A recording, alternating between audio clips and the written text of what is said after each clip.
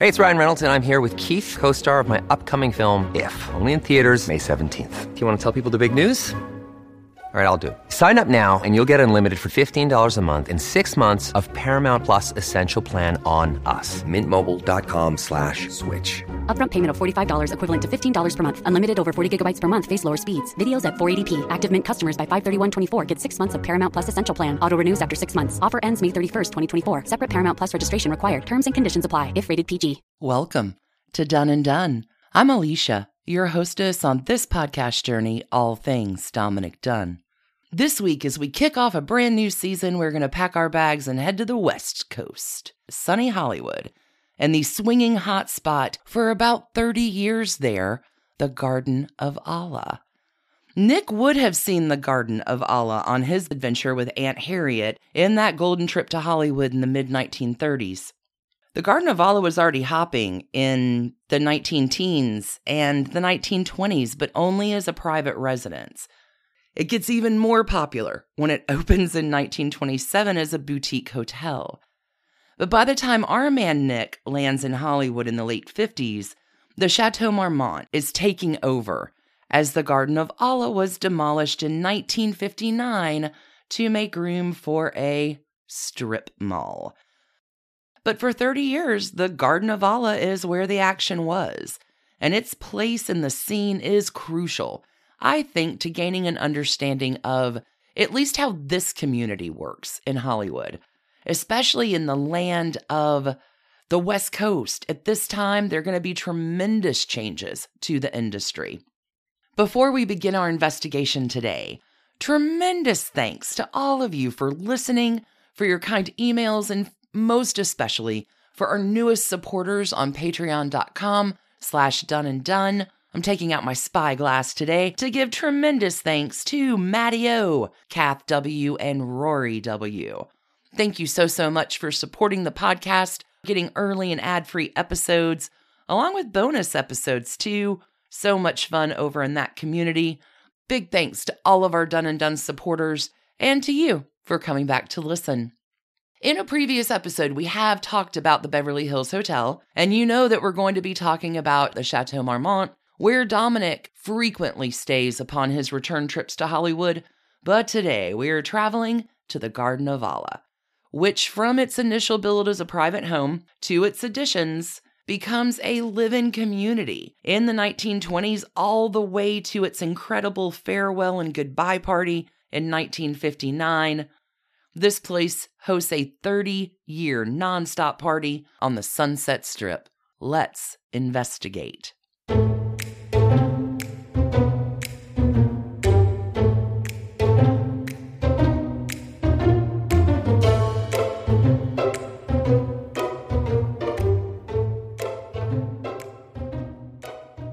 There is a tremendously good paragraph from an author named Martin Turnbull, who has written a series of fiction books about the Garden of Allah.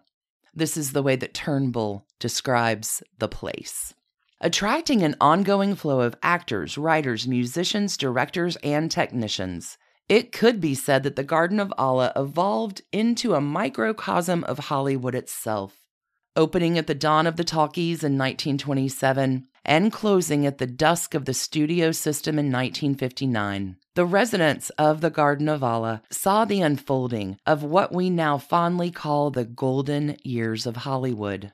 They witnessed, and not insignificantly contributed to, the advent of sound, the development of Technicolor, the rise and subsequent decline of the power and popularity of radio, the propaganda war machine of World War II, and the battle against the onslaught of television with widescreen epics through the 1950s.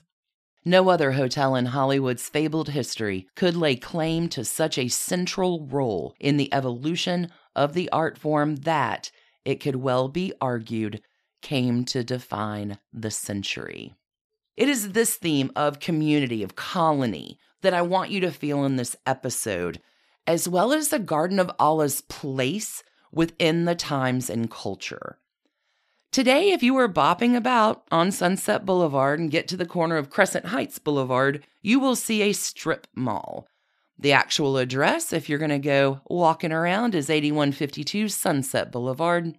And this place is a strip mall like every other strip mall. But if you look at some of the remaining foliage around and close your eyes, you may just hear long ago echoes of music or catch a glimpse of some of the ghosts of this property's past life and all of the luminaries, shining lights in many, many ways that it hosted. How do we get to the Garden of Allah? The place actually begins as a private home built by William H. Hay. William H. Hay was a prominent LA developer who shaped much of the development of West Hollywood in his day. In 1905, William Hay gets a big idea, and he'll begin developing a tract of land, a 160-acre tract of land, situated with Sunset Boulevard to the north and Santa Monica Boulevard to the south. What was Crescent Avenue is now Fairfax Avenue to the east. You have Sweetser Avenue over to the west. And William Hay is going to call his new development Crescent Heights. 5 years after beginning the development, in 1910, Hay will divorce his first wife and take his second wife, Catherine, who most certainly needs a home different than his first wife. By 1913, William Hay will take 3.5 acres of his land and begin building an estate on a still unpaved Sunset Boulevard. He's going to call this home Havenhurst. Construction begins in 1913. The home is completed in 1915, but for who knows what reason, William Hay decides he needs another mansion, and he will begin building that one on the location where the Directors Guild now stands. And there's Havenhurst just empty, growing dust, until it is bought by a legend. Alla Nazimova, friends. This woman is incredible. Alla was born in Yalta, Crimea, which at that time was part of Russia, now part of Ukraine. Miriam Levinton is Alla's birth name. She has a terrible childhood. She will teach herself English in 6 months. By the mid-19-teens, Alla Nazimova is Broadway's most dramatic actress and the most popular one, too. Alla at this time has been persuaded to leave her red-hot Broadway career to come on out to Hollywood to be a star, which she does, and Alla will. By 1918, Alla Nazimova is the star of the silver screen. She is making $13,000 a week, which is $3,000 higher a week than Mary Pickford, coming in at $10K. Alla has also fought for the right to approve her directors, her scripts, and her leading man. Things are going pretty great, and now the hottest star of the silver screen needs some new digs, since it appears this Hollywood thing is going to work out. Alla, really a truly incredible star. She will star in 23 films in her career. She's also a breast cancer survivor. Truly a magnificent soul. And hey, early days still, she has tons of money. Alla will find the empty, abandoned Havenhurst just sitting there, 3.5 acres. This home has 40 rooms, with floors of teak and richly carved decorations in rosewood and pale mahogany. The finishes were all in Circassian walnut that the Hays had collected on their trip to the Philippines in 1912. All the interior walls are covered in canvas and hand-painted.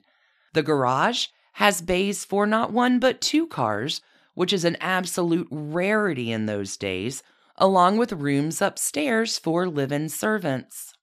Construction and landscaping for the property will cost an estimated $30,000. Alla Nazimova pays $50,000 for the lease on this 3.5 acres, when Hollywood, is still a very small town. There are undeveloped tracts of land everywhere, dirt roads. And now the house that has been sitting around, she snatches up, proceeds to immediately spend another $65,000 remodeling both the interior and exterior, including one major development that will be famous, attached to the name of Garden of Allah. Alla Nazimova builds a pool in the shape of the Black Sea in homage to her homeland. That pool is legendary, going to be super, super famous, that pool is. And a mention here about Paul Ivano. Paul Ivano is a legendary Hollywood cameraman who will design the underwater lights for this aquatic attraction. Paul Ivano will also introduce Rudolph Valentino to Alla Nazimova, after which Valentino will be cast in her 1921 production of Camille. Alla quickly renames the home from Havenhurst to the Garden of Alla, A-L-L-A. No H yet. This refers to an enormously popular 1904 novel called The Garden of Alla, with an H, by Robert Smith Hitchens. This novel was made into a movie by David O. Selznick, starring Marlene Dietrich in the mid-1930s. Now, I want you to keep this in historical perspective, friends. Mary Pickford and Douglas Fairbanks will purchase a remote hunting lodge that they are going to rename Pickfair in 1919. Mary Pickford and Douglas Fairbanks will spend 5 years building and remodeling this home into a mock Tudor 4-story, 25-room mansion. At this time, when Alla Nazimova moves into her home, the Garden of Alla, her home, is the most Western movie star home in all of Los Angeles. Beverly Hills does not really start attracting its fair share of celebrities until after Pickfair was completed in 1929. What I need you to know now, at least in the beginning, is that the Garden of Alla is a very, very private home, which is good for Alla's purposes. She will use that very private home to keep secluded from the prying eyes of Hollywood. Alla will move into the home in 1919 and proceeds to have a marvelous time hosting private parties. She loves her new estate, with its flower-filled gardens and Spanish house, which, in the foreshadowing of the role it would soon play in Hollywood, is a perfect setting for Alla's liaisons with her female lovers. See, when Alla comes to Hollywood, she thinks Hollywood is backwater, which it kind of is at that point. There's no culture there. There's nothing like the places that she has seen and visited and lived in. So what does any good bohemian lady do? Alla Nazimova is going to create her own salon. And what happens weekly there is she entertains European expatriates. She entertains New Silent Screen Hollywood and all the smart and glamorous people.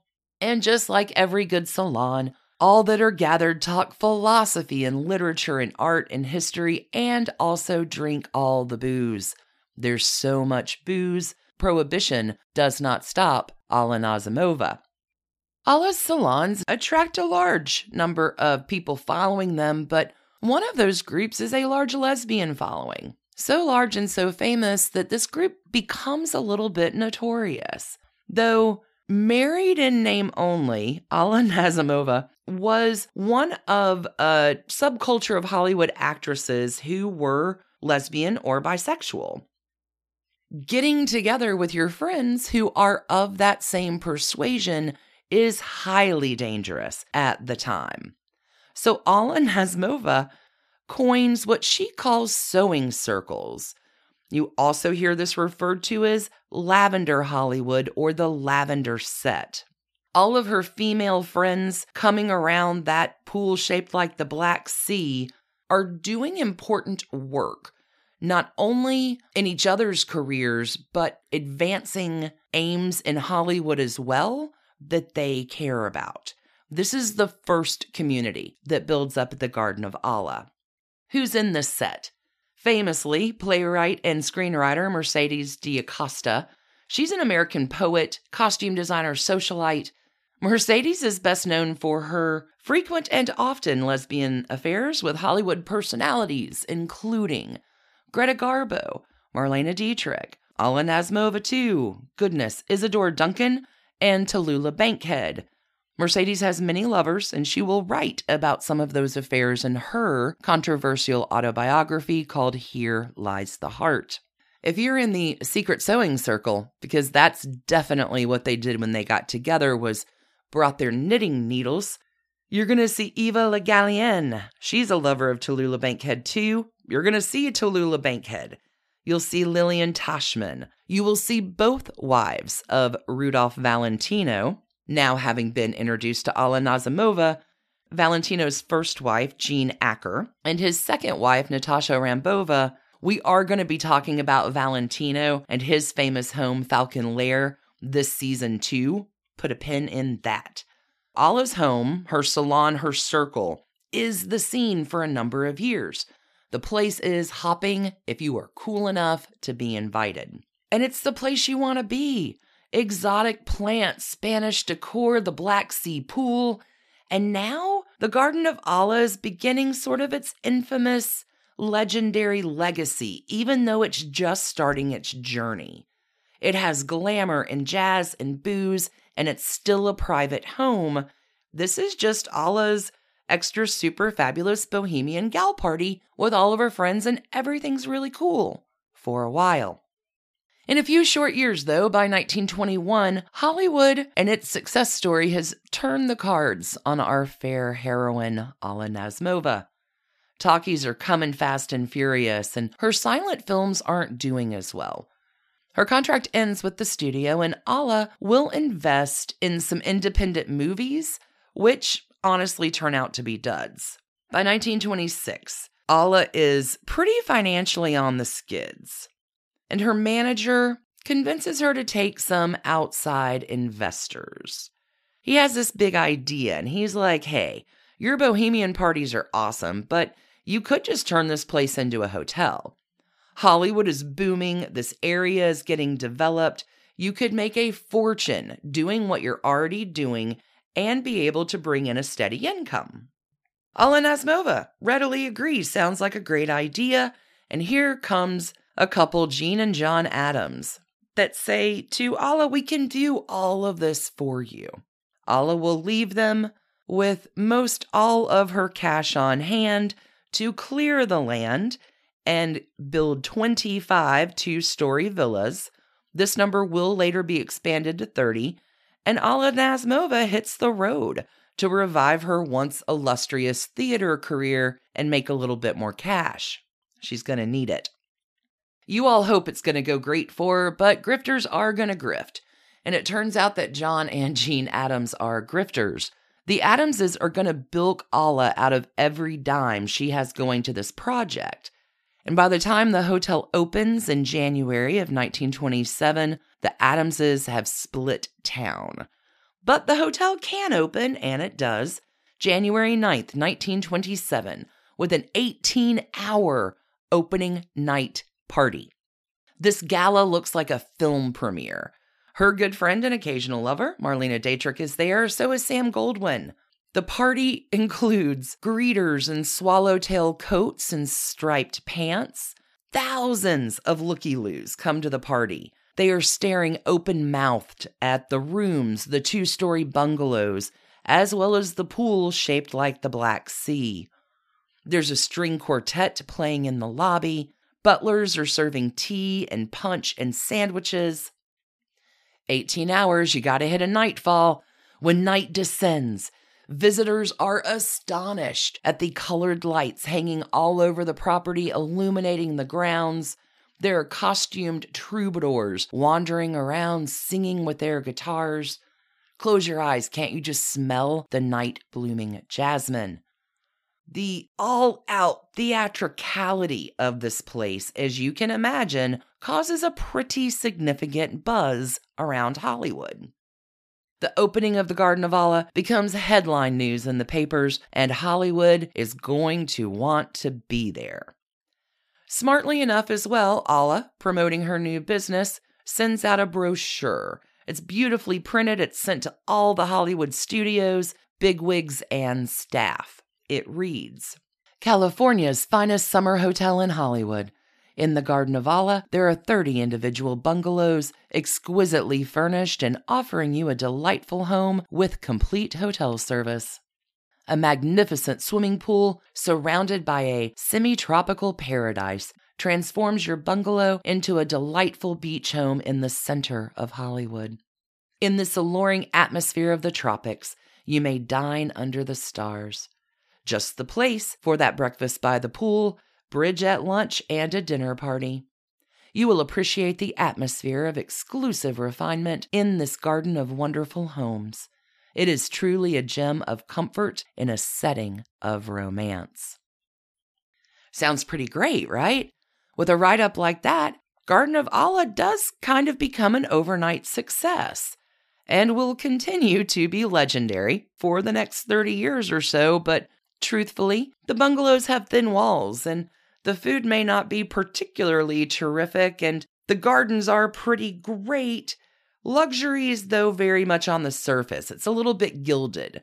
The luxury is not in the goods or the place per se. The luxury is in the community and the scene. Because there's a whole legion of people in the 1920s and 1930s with no permanent housing. Hollywood has not been developed yet. Just remember, Alla Nazmova at this point is flat broke, but on reputation alone. The Garden of Allah opens and becomes pretty popular. It's new, it's fresh, and Crescent Heights is now an area that is coming into prominence. Pickfair has been completed as well 2 years before.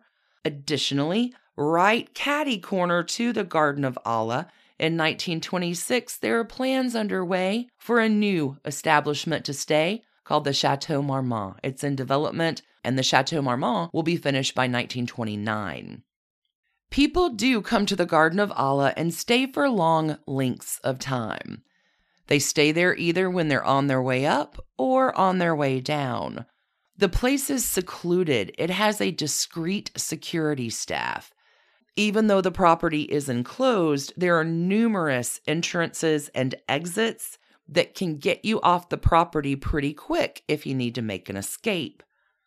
Bar service really is impressive here. Bar service can get you set up for your party with a staff of 7 in 5 minutes or less. All the movers, all the shakers, staying at the Garden of Allah. And it's very quaint and cozy. You can stay long-term or short-term, and the main house is a hotel with rooms and service, and the rest of the property is all those bungalows. It's its own little village. It's its own little community. And the management's like, hey, we got you. Nobody judges. Nobody interferes. Security is discreet and tight-lipped, and a lot of people with some colorful lives and plot lines will twist in and out of the Garden of Allah for the next 3 decades.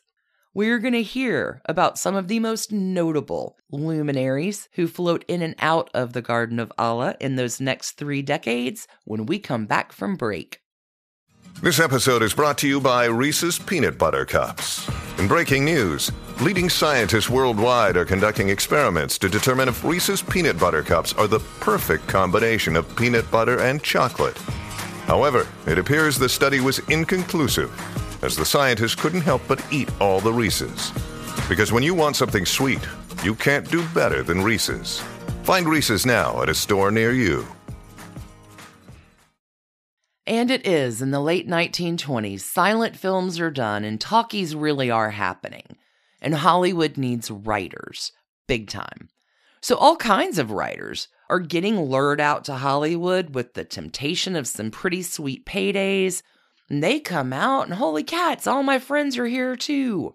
We are going to be talking about a number of writers in this episode, including F. Scott Fitzgerald and the Algonquin Round Table set.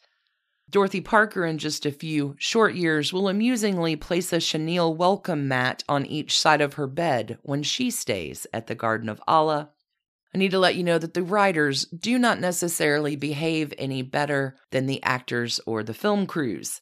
But Alla Nazmova at this point is still flat broke, and she cannot financially sustain the hotel despite the hotel's popularity, and she will quickly find herself again in dire financial straits.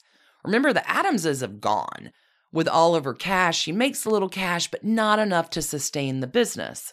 She's lost every single dollar she has, but Alla Nazmova is not one to sit around and cry. On July 17th, 1928, Alla will sell the Garden of Allah back to William Hay. He will pay her $80,000, but in that transaction will deduct any debts accrued by John and Jean Adams. So poor Alla, with the $250,000, that she has put into the property between building additions, bungalows, the pool, landscaping, she ends up from her sellout of the hotel with about $7,500. Little tragic there. William Hay will install a management company, and he will continue to run the Garden of Allah until June of 1930, when he will sell his interest to the Central Holding Corporation. This is when the extra H gets added on to the Garden of Allah. The original Allah, Nazmova, does not approve of this particular change in the nomenclature, but the hotel's glory years will begin here. Allah, again, pretty broke, $7,500. One of the deals that is worked out, which is a bonus to her, is that she is granted permanent residence on the property. She's given a bungalow. She's able to resume her notorious soirees with Marlena and Greta and all of her other Sewing Circle Lavender set. Allah decides now that the hotel is in good hands anyway, she can hit the road and do some more career stuff. When Alla Nazmova comes back to Hollywood in 1938, she is given Villa number 24 at the hotel, and she will live there until her death in July of 1945. But the Garden of Allah, y'all, whoa, it is lit. It is the place to be, and it's going to stay that way for a long time.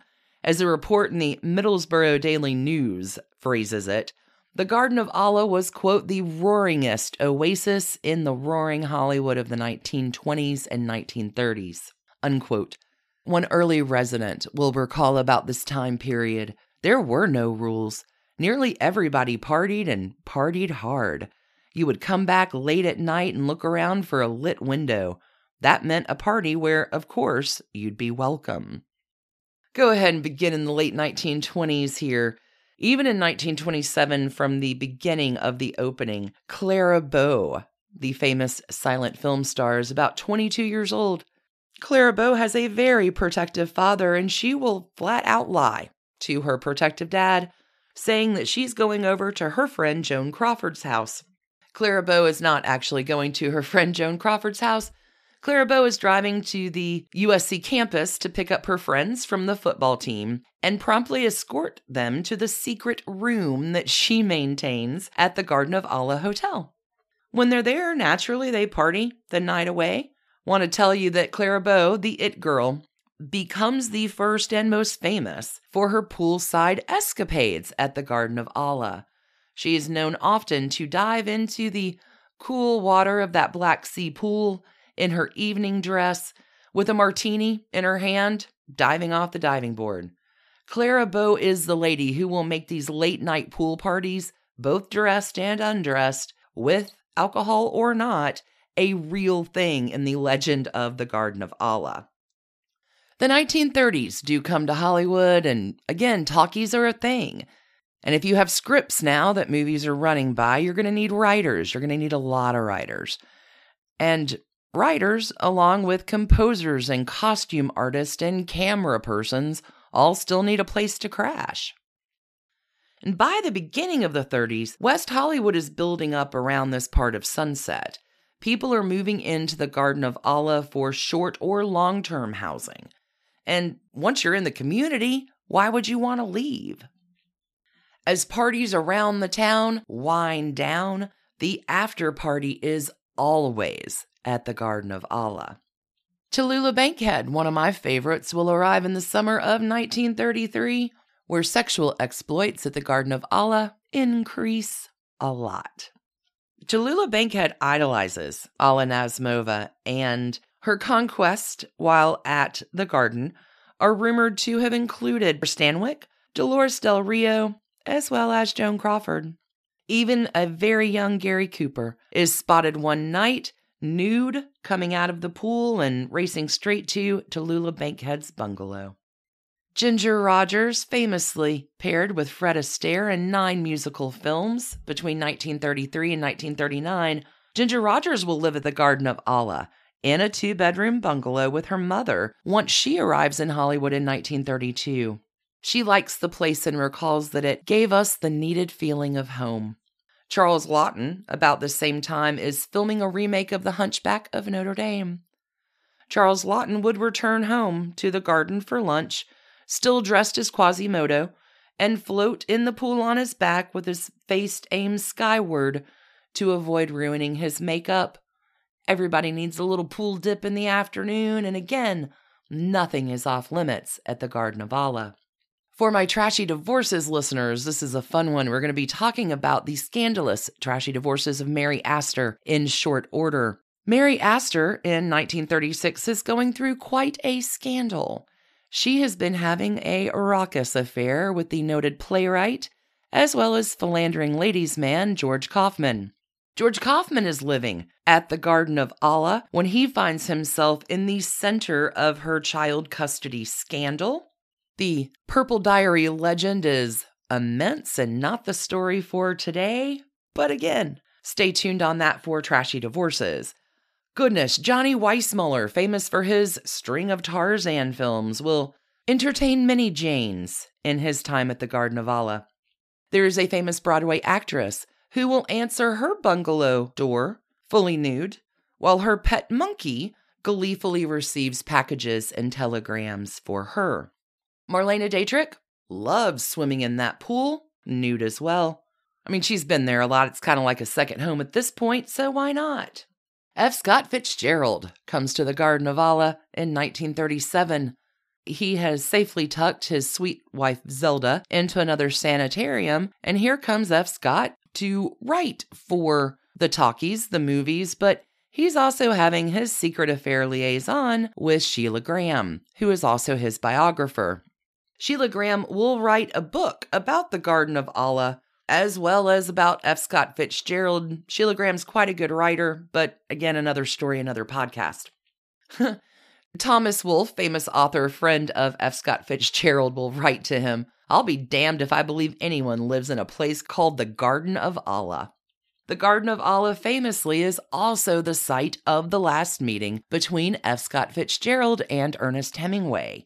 Ernest Hemingway will stay at the Garden of Allah when he comes to Hollywood to promote his documentary on the Spanish Civil War. Of this last meeting at the Garden of Allah, Fitzgerald says, "I talk with the authority of failure, Ernest with the authority of success. We could never sit across the table again."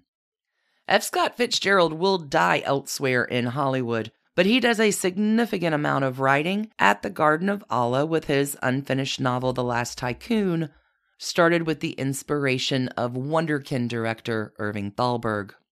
Gore Vidal will recall his time at the Garden of Allah. He will say, "Ah, yes, the Garden of Allah. I used to stay there because of Sam Zimbalist, my MGM producer, who was Alan Nazimova's pet, even though she was absolutely the queen of the dikes.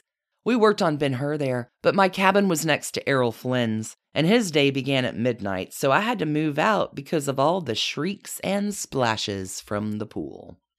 The 1940s do come a-callin', and now the Algonquin Round Table set are going to leave their mark in Hollywood. Kevin Starr will write in his work, The Dream Endures, that the hotel brought to its portion of Sunset Boulevard the wit and spirit, together with the drinking, of the Algonquin Circle of New York. Transportation at the Garden of Allah, always unusual. Robert Benchley has a wheelbarrow that he keeps outside of his bungalow because it's so much easier to be transported from party to party when you're on, wheels. Much easier than to walk over to the next bungalow. Robert Benchley is the king of the party set during this time, when all of his highfalutin Algonquin friends, Dorothy Parker, Alexander Woolcott, Johnny McLean, will all move into poolside villas. Alexander Woolcott, one of the famous members of the Algonquin Round Table, will remark upon visiting that the Garden of Allah was the kind of village you might look for down the rabbit hole. It was here at the Garden of Allah that Robert Benchley makes his famous comment, "I've got to get out of these wet clothes and into a dry martini." This happens when he is caught in a rainstorm or thrown into the pool, depending on which account you believe. Lucius Beebe also notes that the garden catered to the best dressed and the best undressed. Oh, speaking of transportation, John Barrymore will keep a bicycle outside of his villa so he could get himself quickly to nearby parties. I guess he didn't want to go the wheelbarrow route. Legendary actor Humphrey Bogart will have an extended stay at the Garden of Allah. On a particularly notable night, Humphrey Bogart is attacked by his estranged wife with a kitchen knife when she gets wind that he is fooling around with a young Lauren Bacall, who is also staying at the Garden of Allah in a bungalow next door to Humphrey's. Lauren Bacall will escape out the back door of Humphrey's bungalow, much to the amusement of all the other residents who all know what's going down between Humphrey and Lauren. Frank Sinatra and Ava Gardner will have many of their earliest dalliances at the Garden of Allah too. Benny Goodman comes to stay, Eartha Kitt comes to stay.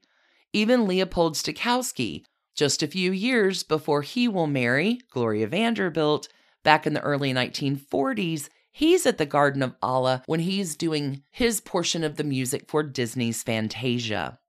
I would be utterly remiss if I did not mention the once and future President Ronald Reagan, who all the way back in the late 1940s, when his marriage to Jane Wyman is going bust, Ronald Reagan will stay at the Garden of Allah, where his lifestyle of doing exactly what he wants to do can continue with no interruptions and, again, very little travel time to get to the booze and the ladies. There's a lot of booze, there's a lot of ladies. Ronald Reagan will say, I woke up one morning and I couldn't remember the name of the gal I was in bed with. In some weird twist of spiderweb history here, I want you to know that Alla Nazimova is Nancy Davis's godmother. She's already pretty familiar with the place. Skipping along as we get to the last decade of the Garden of Allah, in the 1950s, drugs are going to become more prevalent, eventually replacing alcohol as the preferred choice of recreational activity. Both Marilyn Monroe and Jane Mansfield are known about the place. They both love to dance on the sunken dance floor with marijuana haze all around them. Again, there's not a lot of rules at the Garden of Allah, but after 20 plus years of operation, the place is getting a little run down, and by now the area is very much built up around the Garden of Allah, even though it's still its own private oasis. But even private oases can be infiltrated, and crime is on the rise. Bungalows are often burgled now. The mob is even using this place for its escapades. Sex work is prevalent. There's always ways that you can attain blackmail material at the Garden of Allah. By the end of the 1950s, the Garden of Allah is run down, kind of seedy. Los Angeles is spread out, and people are actually living there now.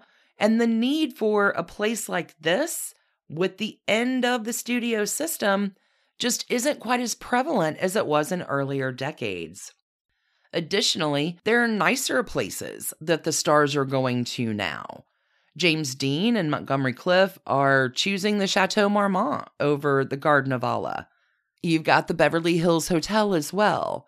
The garden at this point has lost a bit of its luster, and the property ends up becoming more valuable for its land as opposed to its buildings or legacy. It is in 1959 that the finance man Bart Lytton, who is the president of Lytton Savings and Loan, will announce that he has bought the Garden of Allah property and all of its contents to make a main new branch of his fancy bank. He buys it all, lock, stock, and barrel, for a price of $775,000. And the party at the Garden of Allah is about to wind down, but not without a rager of a farewell party. Guests show up in costumes, dressed from their favorite star of decades past. Alla Nazimova's 1923 silent movie Salome is played on the big screen by that pool shaped like the Black Sea. An enormous party is had by all. Soon after, from Bart Lytton, follows an auction. Every bit of furniture, tables, beddings, dishes, plates, all the way down to the ashtrays, are all auctioned off and sold Souvenir hunters are picking up fantastic bargains with the provenance of being attached to the most rocking party in Hollywood of the last 3 decades. Turns out, though, that the property is going to be sold to yet another developer who will tear it down and pave paradise to put up a parking lot. Bulldozer comes in, and just like that, Hollywood's most notorious party spot is gone with the wind. It is rumored that the Joni Mitchell song Big Yellow Taxi is about the Garden of Allah. I would like to dispel this rumor for you. Joni Mitchell will say in 1966 in an interview with the Los Angeles Times, "I wrote Big Yellow Taxi on my first trip to Hawaii. I took a taxi to the hotel, and when I woke up the next morning, I threw back the curtains and saw these beautiful green mountains in the distance. Then I looked down, and there was a parking lot as far as the eye could see, and it broke my heart, this blight on paradise. That's when I sat down and wrote the song." So don't believe that rumor. Big Yellow Taxi is not about the Garden of Allah, but I can see how it would be easy to confuse the two. Did I mention that the Garden of Allah was situated right at the base of Laurel Canyon? Oh, Laurel Canyon, those stories are going to come for you so soon as well. As we close out our investigation today, I do have a few more choice quotes about the place and its legacy. In 1959 in Time magazine, Lucius Beebe says this about the hotel's activity. "Nothing interrupted the continual tumult that was life at the Garden of Allah. Now and then the men in white came with a van and took somebody away, or bankruptcy or divorce or even jail claimed a participant in its strictly unstately sarabands. Nobody paid any mind." There's the famous architectural writer, Walt Lockley. His summation is, "Not everybody who went to the Garden of Allah wanted to be seen. Somehow among the tangle of phony marriages, the fistfights, the volume of liquor, the high-powered, insecure, and spoiled celebrities, recreational sex, drugs, robberies, drunken rages, cross-gender liaisons, orgies, ego feuds, money problems, and sudden changes of plan, the Garden of Allah acquired a bohemian reputation." A reputation for hedonism. Imagine that. The blog Hollywood Lost and Found, I think, puts it best as we sum up today. Whatever the reason for the visit, the Garden of Allah was an escape from reality for those whose job it was to provide that escape for everyone else. Oh, the lore and legacy of old Hollywood. I think I love it as much as our man Nick did. I hope you were given a little bit of a way to escape in this episode. Thank you so much for listening and for all your kind support of Done and Done. We will be back next Monday on your next Done Day for a brand new episode. And until we meet again, stay curious and keep on investigating. Thanks for listening to the Done and Done podcast, a Hemlock Creatives production. You can email us at doneanddone@gmail.com. You can follow us on Instagram at Done and Done Podcast. For further information about our episodes or sources, you can find us online at www.doneanddone.com. See you next week, friends.